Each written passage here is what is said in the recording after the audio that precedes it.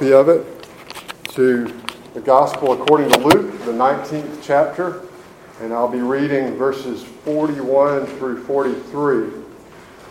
Again, as I told the children, this comes at the end of a very long journey that started back in Luke chapter 9, verse 51, where we're told our Lord resolutely set his face toward Jerusalem, and Luke devotes the next 10 chapters in this great journey to Jerusalem, in which he teaches his disciples many things about the kingdom of God and about their discipleship and about how those two things fit together. But here Jesus has come into Jerusalem. He's been welcomed quite enthusiastically by the crowd, but not so much by the Pharisees. And as Jesus comes in and he gazes over the crowd and gazes over the sight of this wonderful city he loves, Jerusalem, we see his response, and it is quite an emotional one. So, Luke chapter 19, beginning in verse 41. This is where Luke writes, "And when he drew near," meaning Jesus, "and saw the city, he wept over it, saying, Would that you, even you, had known on this day the things that make for peace. But now they are hidden from your eyes. For the days will come upon you, and your enemies will set up a barricade around you, surround you, and hem you in on every side, and tear you down to the ground, you and your children within you. And they will not leave one stone upon another in you, because you did not know the time of your visitation." This is God's word. Thanks be to God.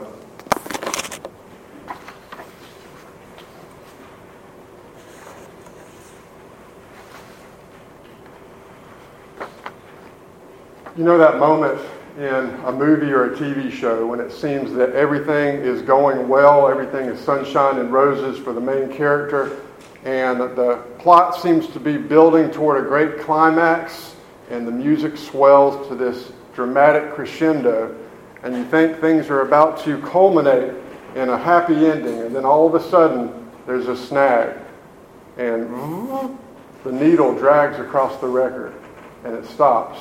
Something bad has interfered with the party. Well, that could apply to this section of Luke's gospel. Jesus finally enters Jerusalem after that long journey. Again, Luke spends 10 chapters telling us about everything that happened along this journey as Jesus journeys to what is called the City of Peace. And now he arrives, and what an entrance it is. There's loud cheers and there's applause. It's a little bit like the crowd at Truist Park last week. I had the privilege of going to a Braves game with a church group from First Pres with my son. And that roar of the crowd when the Braves take the field, everybody's enthusiastic. There's a sense of optimism. It's like, go get them. And that's the way it was that day in Jerusalem. But it didn't last for long, did it? That enthusiasm quickly died out when it became obvious that Jesus' kingdom would look very different from what people imagine. But the crowd is so exuberant in these moments that the stick-in-the-mud Pharisees take Jesus aside and they say, "Look, you've got to shut these people up. They don't know what they're talking about. They're all wrong about you. You've got to settle them down." And Jesus says what? He says, if they're silent, even the rocks will cry out. Jesus is pointing out that even inanimate matter, even the rocks of the ground, understand who he is in the proper response better than these Pharisees. And only Jesus knows how true those words will appear and become in the time to come. But for now, this transition from the passage before, the triumphal entry, to this passage is a jarring transition. It's an unexpected transition. It feels like emotional whiplash. There was this big exuberant party, and now not so much. In fact, Jesus is quite sad as he looks over Jerusalem. And it's Luke's way of drawing our attention to how wrong the response of Jerusalem is, how tragic, how they have completely missed the boat, and how sad that is. And it's a warning to us as 21st century Christians. But in Jesus' response, we see three aspects of his character, and those would be my 3 points this morning. First, we see a compassionate Christ. Second, we see a lamenting Lord. And thirdly, we see a powerful prophet. So first of all, a compassionate Christ. Again, when Jesus draws near to the city he loves, the city where he once sat as a child in the temple listening to the rabbis, he draws near, he sees Jerusalem, and he weeps. I wonder if you remember a commercial from about 40 years ago. Obviously, the young people here will not remember that, but some of you will.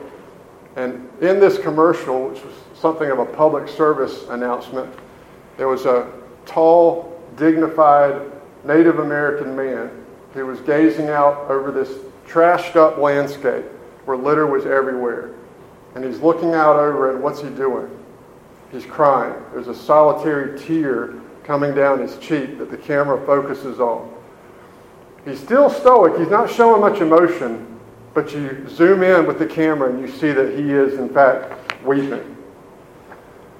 Well, Jesus is not gently weeping the way that that man was.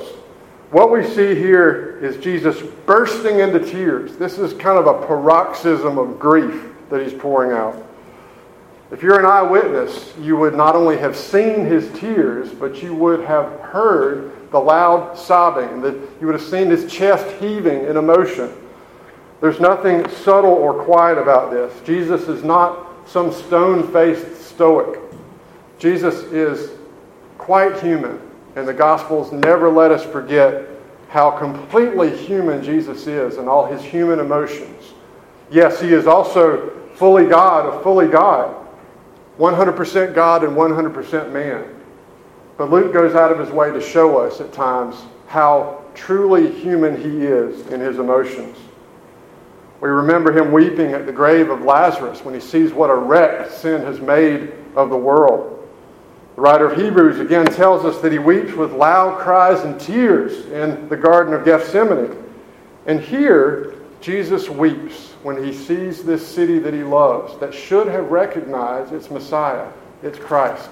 It should have recognized its King, but it doesn't. But Jesus is not wallowing around in self-pity here. These tears are not about himself.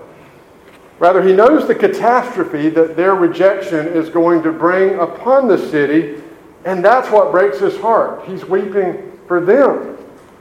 As he tells the women later, as he journeys down the Via Dolorosa, and the women come up to him compassionately, weeping for him, Jesus says, what? Don't weep for me.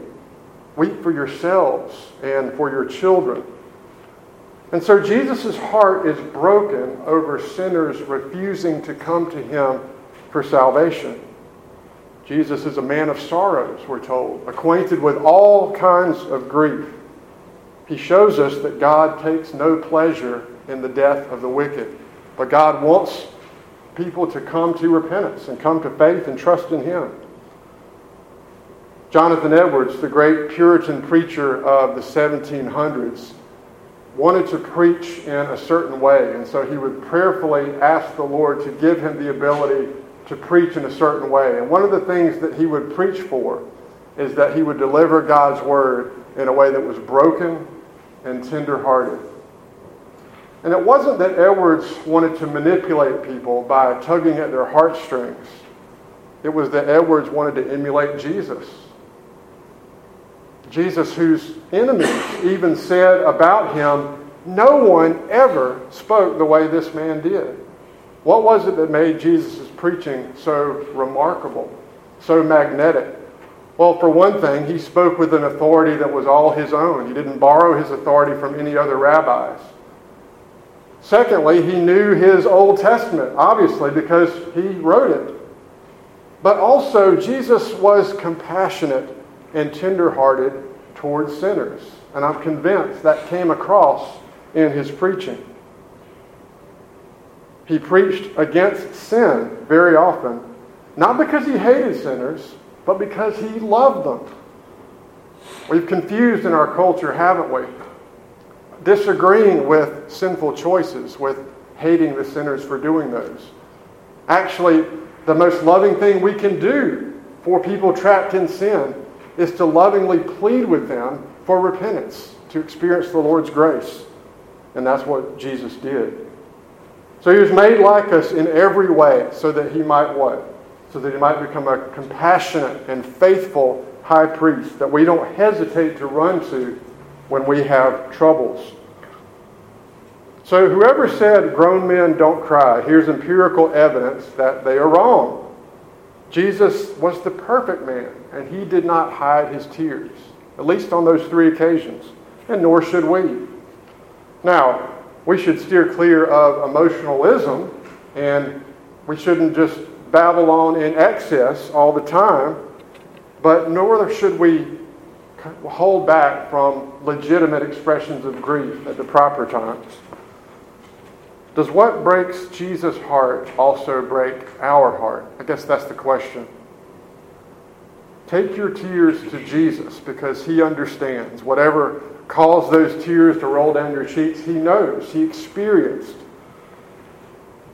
And so Luke uses the strongest word available to him to describe Jesus' tears. He wept loudly. His body was racked with sobs. He cried out of the anguish of his soul. So this side of the city that has rejected him is a dagger in his heart. Again, not for his sake, but for theirs. He knows what catastrophe their rejection of him is going to bring on them. What is it exactly that kindles this emotional outpour of the Lord Jesus? Well, secondly, he's also a lamenting Lord. We see that here. Not only is he a compassionate Christ, he's a lamenting Lord. Sometimes we find it hard to name our grief. We may cry sometimes if somebody asks us, why are you crying? And we honestly reply, I don't know. But Jesus puts a name on his grief. He very clearly talks about what it is that brings forth his tears. This is a lament for Jerusalem, a way of prophetically speaking about this destruction and judgment coming upon a place. He's lamenting over a terrible missed opportunity. Jesus seems to be choking on his emotion as he speaks here, as he utters these broken, almost staccato phrases that come out. And isn't that the way we speak when we're upset? Often it's in these phrases that are broken. And Jesus sort of leaves these phrases out there lingering. If you, even you, he says, had known the things that bring you peace. And there's an if clause, but there's not really a then clause. Jesus lets that just sort of linger out there. As if to say, you, Jerusalem, of all places, should have known better. You had every opportunity. You had the best Old Testament teaching. You had the best rabbis. You had the richest history. You had the temple. You had all those things that point to me. You had the light, Jerusalem, but you rejected it. And what we see here is that Jesus is coming to that which was his own, as the Apostle John says, but his own does not receive him. And it's tragic. Now, when a king enters a city in the ancient world, a city that he has conquered, what he does is he comes in and he presents to that city the things that will make for their peace. They can either accept that and submit to him, or they can reject his terms of peace and they can bring catastrophe on themselves. So when Jesus speaks of peace here, what exactly does he mean? Well, it's not the subjective, peaceful, easy feeling that the Eagles sang about years ago.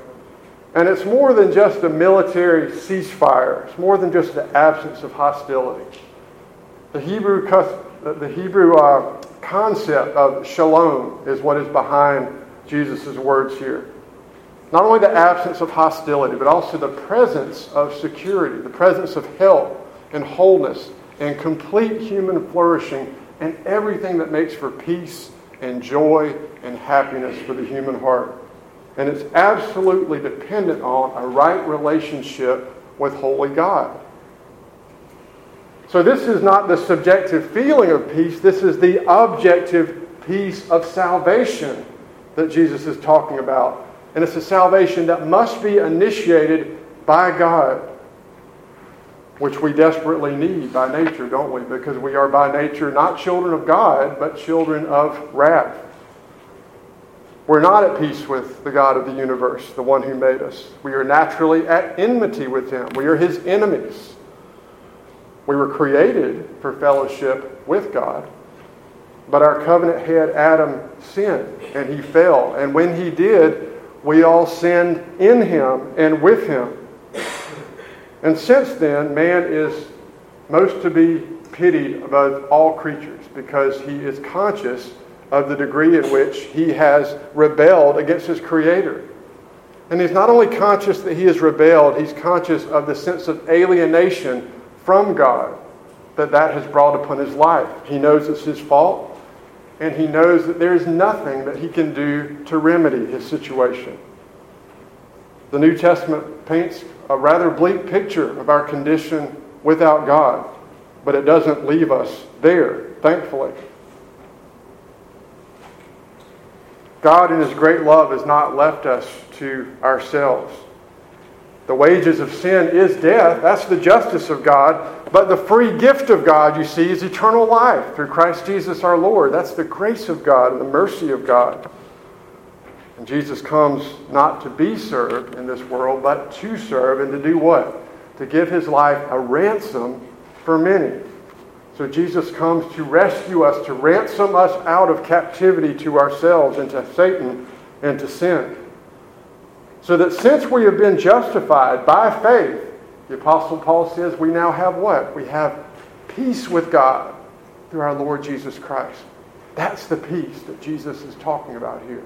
The peace of salvation, the peace that must be given by God, but it also must be received by sinful people who know that they are desperate for it. So reject those terms of peace, and you stay in your sins, and you bring upon yourself the calamity that comes as a result. Accept that gift of God, embrace him, embrace Christ, and you receive the wonderful salvation, the peace with God that is ours through our Lord Jesus Christ. But rejection is a final and a terrible thing to consider. It's not pleasant for us to talk about. It's not pleasant for us to hear or think about. And when we speak of hell as Christians, it should not be with a sense of glee that anyone is going there, or a sense of superiority or smugness as Christians. When we speak of hell and those who are on their way there, we should do it with tears in our eyes, as our Lord Jesus does. We should do it racked with sobbing, as our Lord Jesus does here. It should put fresh urgency into our evangelism. When we think of people who don't have the Lord, it should break our hearts. It should make us open our checkbooks to give to missions and so forth. So it provokes this tearful oracle of judgment from the lips of Jesus. Since they have missed the opportunity to embrace him as their Christ, their Messiah, he says, now you are past the point of no return, which is truly terrifying. Now he's saying, Jerusalem, you couldn't see it if you had to because you're blind. You're willfully blind. You brought that blindness upon yourself. Why is it that we are sometimes blind to the most obvious truths? Is it not that we sometimes don't wish certain things to be true that are true? And if we deny those truths long enough, what happens? Our hearts get ossified, and we lose the ability to know right from wrong, truth from error. Sure, Jerusalem can turn even now. Jesus is not preventing them from turning. And later on, a few months later, the apostles in Jerusalem at Pentecost will plead with the people, repent, turn back to the Lord. Even now, he'll return to you and he'll pour out blessings of mercy. It's just that Jesus knows that they won't turn, that they refuse to repent, that they refuse to admit to themselves who he is, and that he is sent by God. Don't spurn God's opportunities, friends. We aren't guaranteed that those windows of opportunities will always be open. Seek the Lord while he may be found. Call upon him when he's near. Back in high school, a buddy of mine and I were chatting in the hallway one day about sports and so forth, and somehow our conversation turned to spiritual matters. And we started talking about following Christ. And I'll never forget what he said to me. He said, I know it's true, but I'm just not ready to be a Christian yet. I want to have my fun. I want to live my life first. And then when I'm old and I've done the things that I want to do, then I'll get serious about following the Lord. And those words have haunted me over the years. We're now middle-aged. I am. He is. I don't know, to be honest, whether he has turned to the Lord for salvation or not. I pray that he has. I pray that he has not missed the Lord's window of opportunity. It is not guaranteed that it will always be open to us. We're not guaranteed the 11th hour deathbed opportunity to repent. The Lord isn't obligated to keep that window open. And so spurn his invitation too many times, and he may just withdraw it.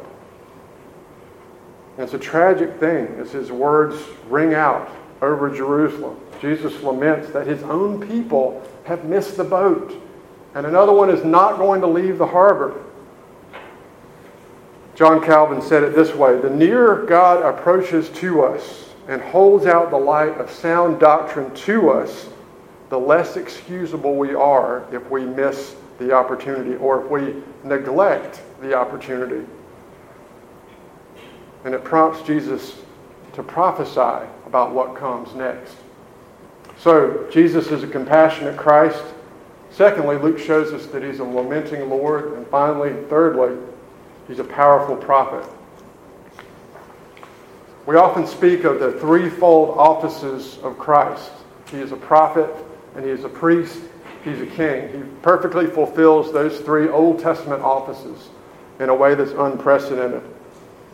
Well, we saw in our last passage that Jesus is the King of the Jews, and not just the King of the Jews, but the King of the universe, who rides in and proclaims God's universal kingdom in the world.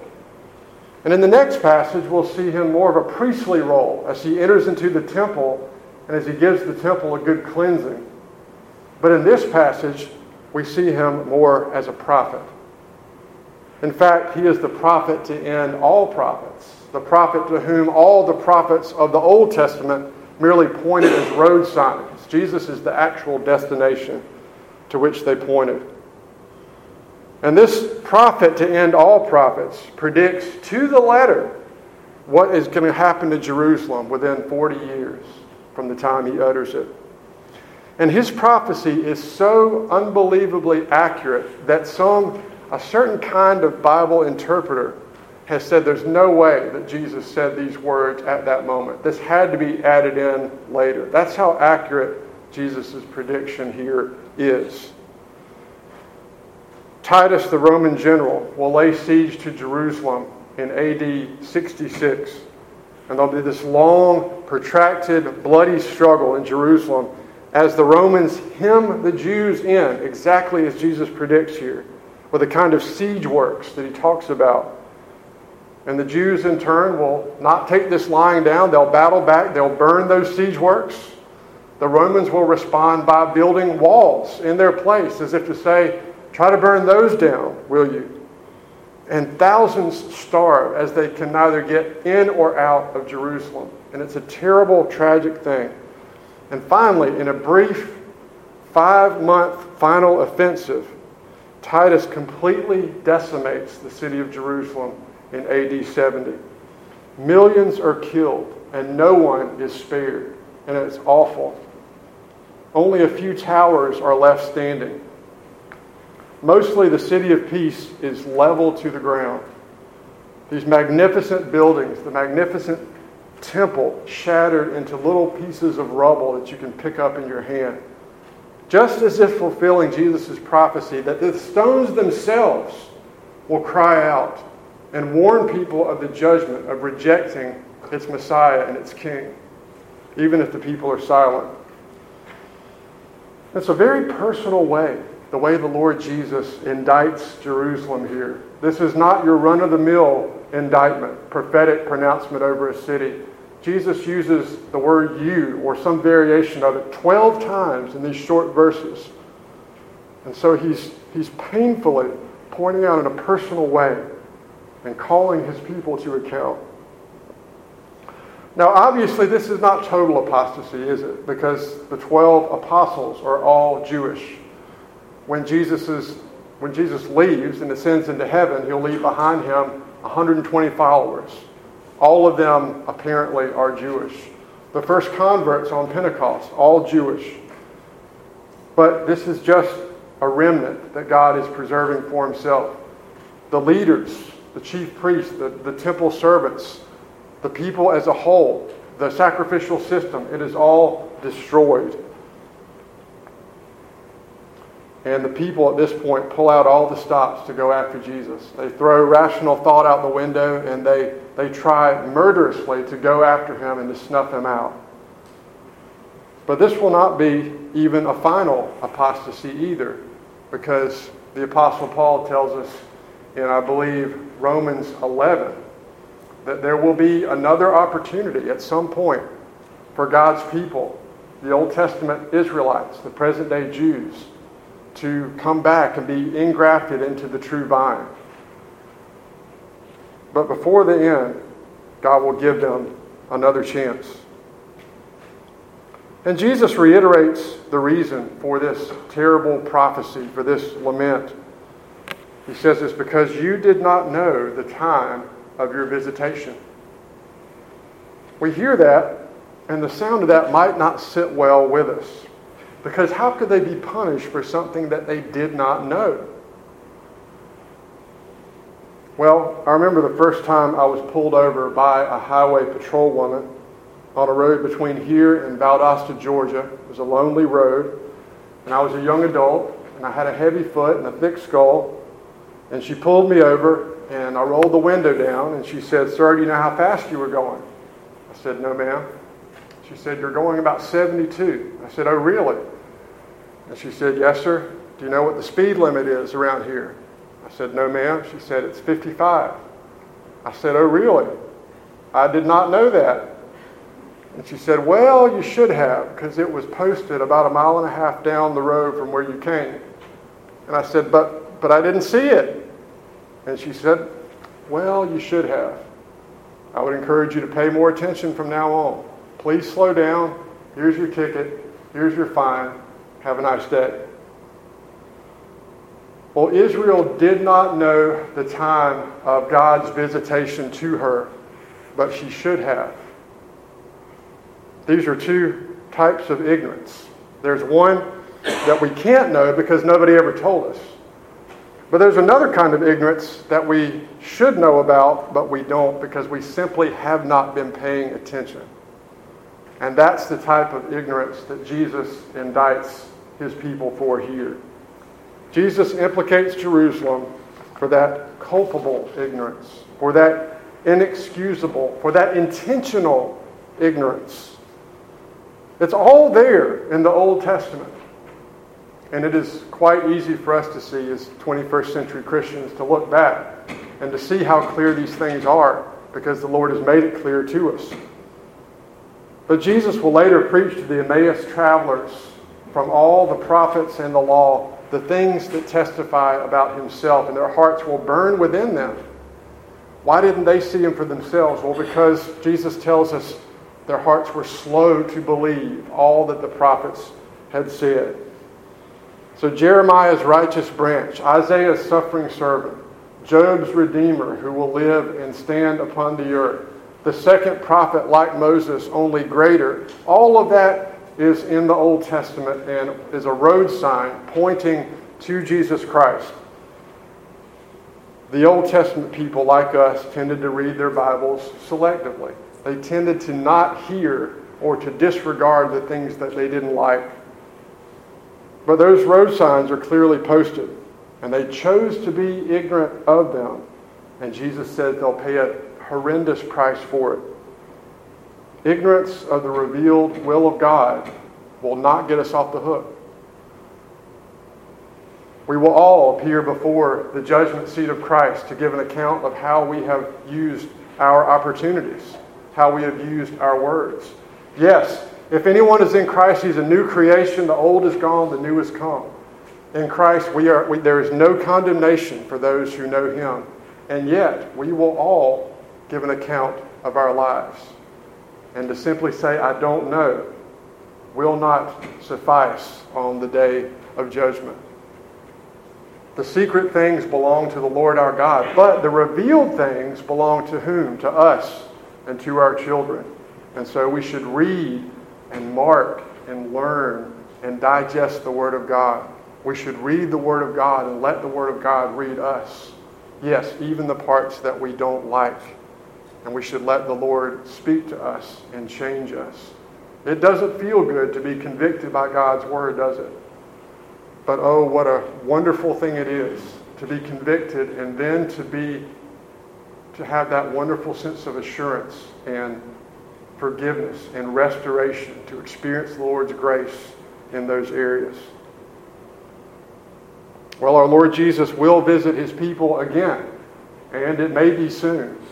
I don't know, and you don't know, and no one knows when the Lord will return.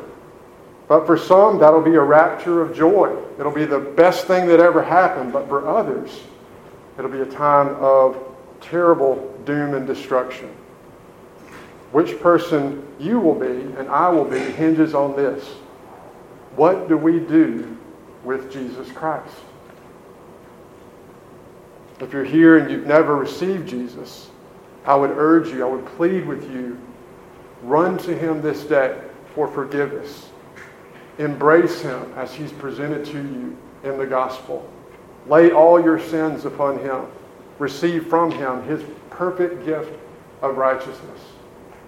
John Calvin says this passage may very well disturb us. And he says it actually should disturb us. What do we do with that? Well, we take it and we run to Jesus. If there's a sin that you're struggling with, that you're finding it hard to put down, run to Jesus, not away from Him. He and He alone can fix what it is that's wrong with us. If you've had loved ones who have not received Jesus, this passage is a great reminder to pray fervently for them and to not give up, and to know that the heart of the Lord is tender towards sinners. He takes no pleasure in the death of the unrighteous. He wants them to come to faith and to repentance. Pray and expect Him to do that. And pray and perhaps expect Him to give you opportunities to not only pray for them, but to speak to them at the proper time with the proper words. So the tears of Jesus remind us that He is tender towards sinners. He was tender toward us when we first came to faith. And praise be to God that He has given us an opportunity to come to Him and to put our trust in Him. He's enabled us from the heart to respond. Otherwise, our fate would be the same as Jerusalem. So as to many as received the Lord Jesus, to those He gave power to become the children of God. Let's live our lives in a humble spirit of gratitude and thankfulness to Him, that He has given that opportunity, that He's welcomed us into His presence. Let's pray to God.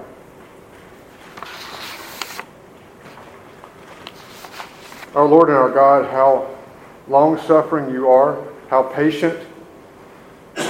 We sometimes look at history, we wonder what You are doing behind the scenes in history. We wonder why the Lord Jesus has not come back yet. As Peter instructs us, Lord, help us to remember that the Lord is not slow, as some count slowness, but He is giving all those people that He has mercy on an opportunity to repent. And we are grateful for that, Lord. We are thankful for the opportunities You've given us. And we're thankful that if we have responded, that it has been You who has been working in our hearts to cause us to respond. We are so grateful for Your love and for Your forgiving grace. We do not deserve it. Pray that You would help us, Lord, that You would save our loved ones for whom we are burdened. We pray that You draw them to Yourself. Pray that You'd have mercy on them. We're thankful for Christ and Him crucified and resurrected. And it's in His mighty name that we pray. Amen. Let's affirm our faith now in this gracious God who gives us salvation. Let's do so using the words of the Apostles' Creed. I invite you to stand with me, please. Child of God, what do you believe?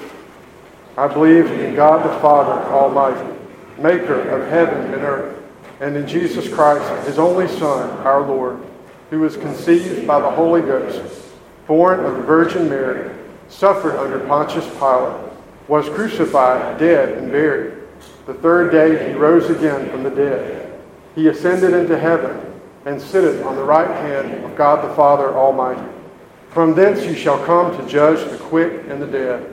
I believe in the Holy Ghost, the Holy Catholic Church, the communion of saints, the forgiveness of sins, the resurrection of the body, and the life everlasting.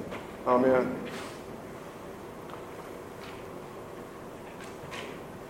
What does the ninth commandment require? The ninth commandment requires us to tell the truth and to maintain and promote it in our own and others' reputations, especially when testifying. Let's pray together as we prepare to present our offerings and tithes to the Lord. Father, we thank you for Christ, that he who was eternally rich for our sakes became poor, so that we, through his poverty, might be made rich. Pray that our reception of that grace, our reception of the Lord Jesus, might so fill us with gratitude that we cannot help but give back a portion to you of that which you've given to us. What can I present unto God for his blessings given to me? The cup of blessing we will take, and we will call upon the name of the Lord. Father, would you be pleased to use what is given? Would you be pleased to bless them, to multiply them, to use them for the ongoing of your kingdom in the world and in this community? We pray in Christ's name. Amen. Please be seated.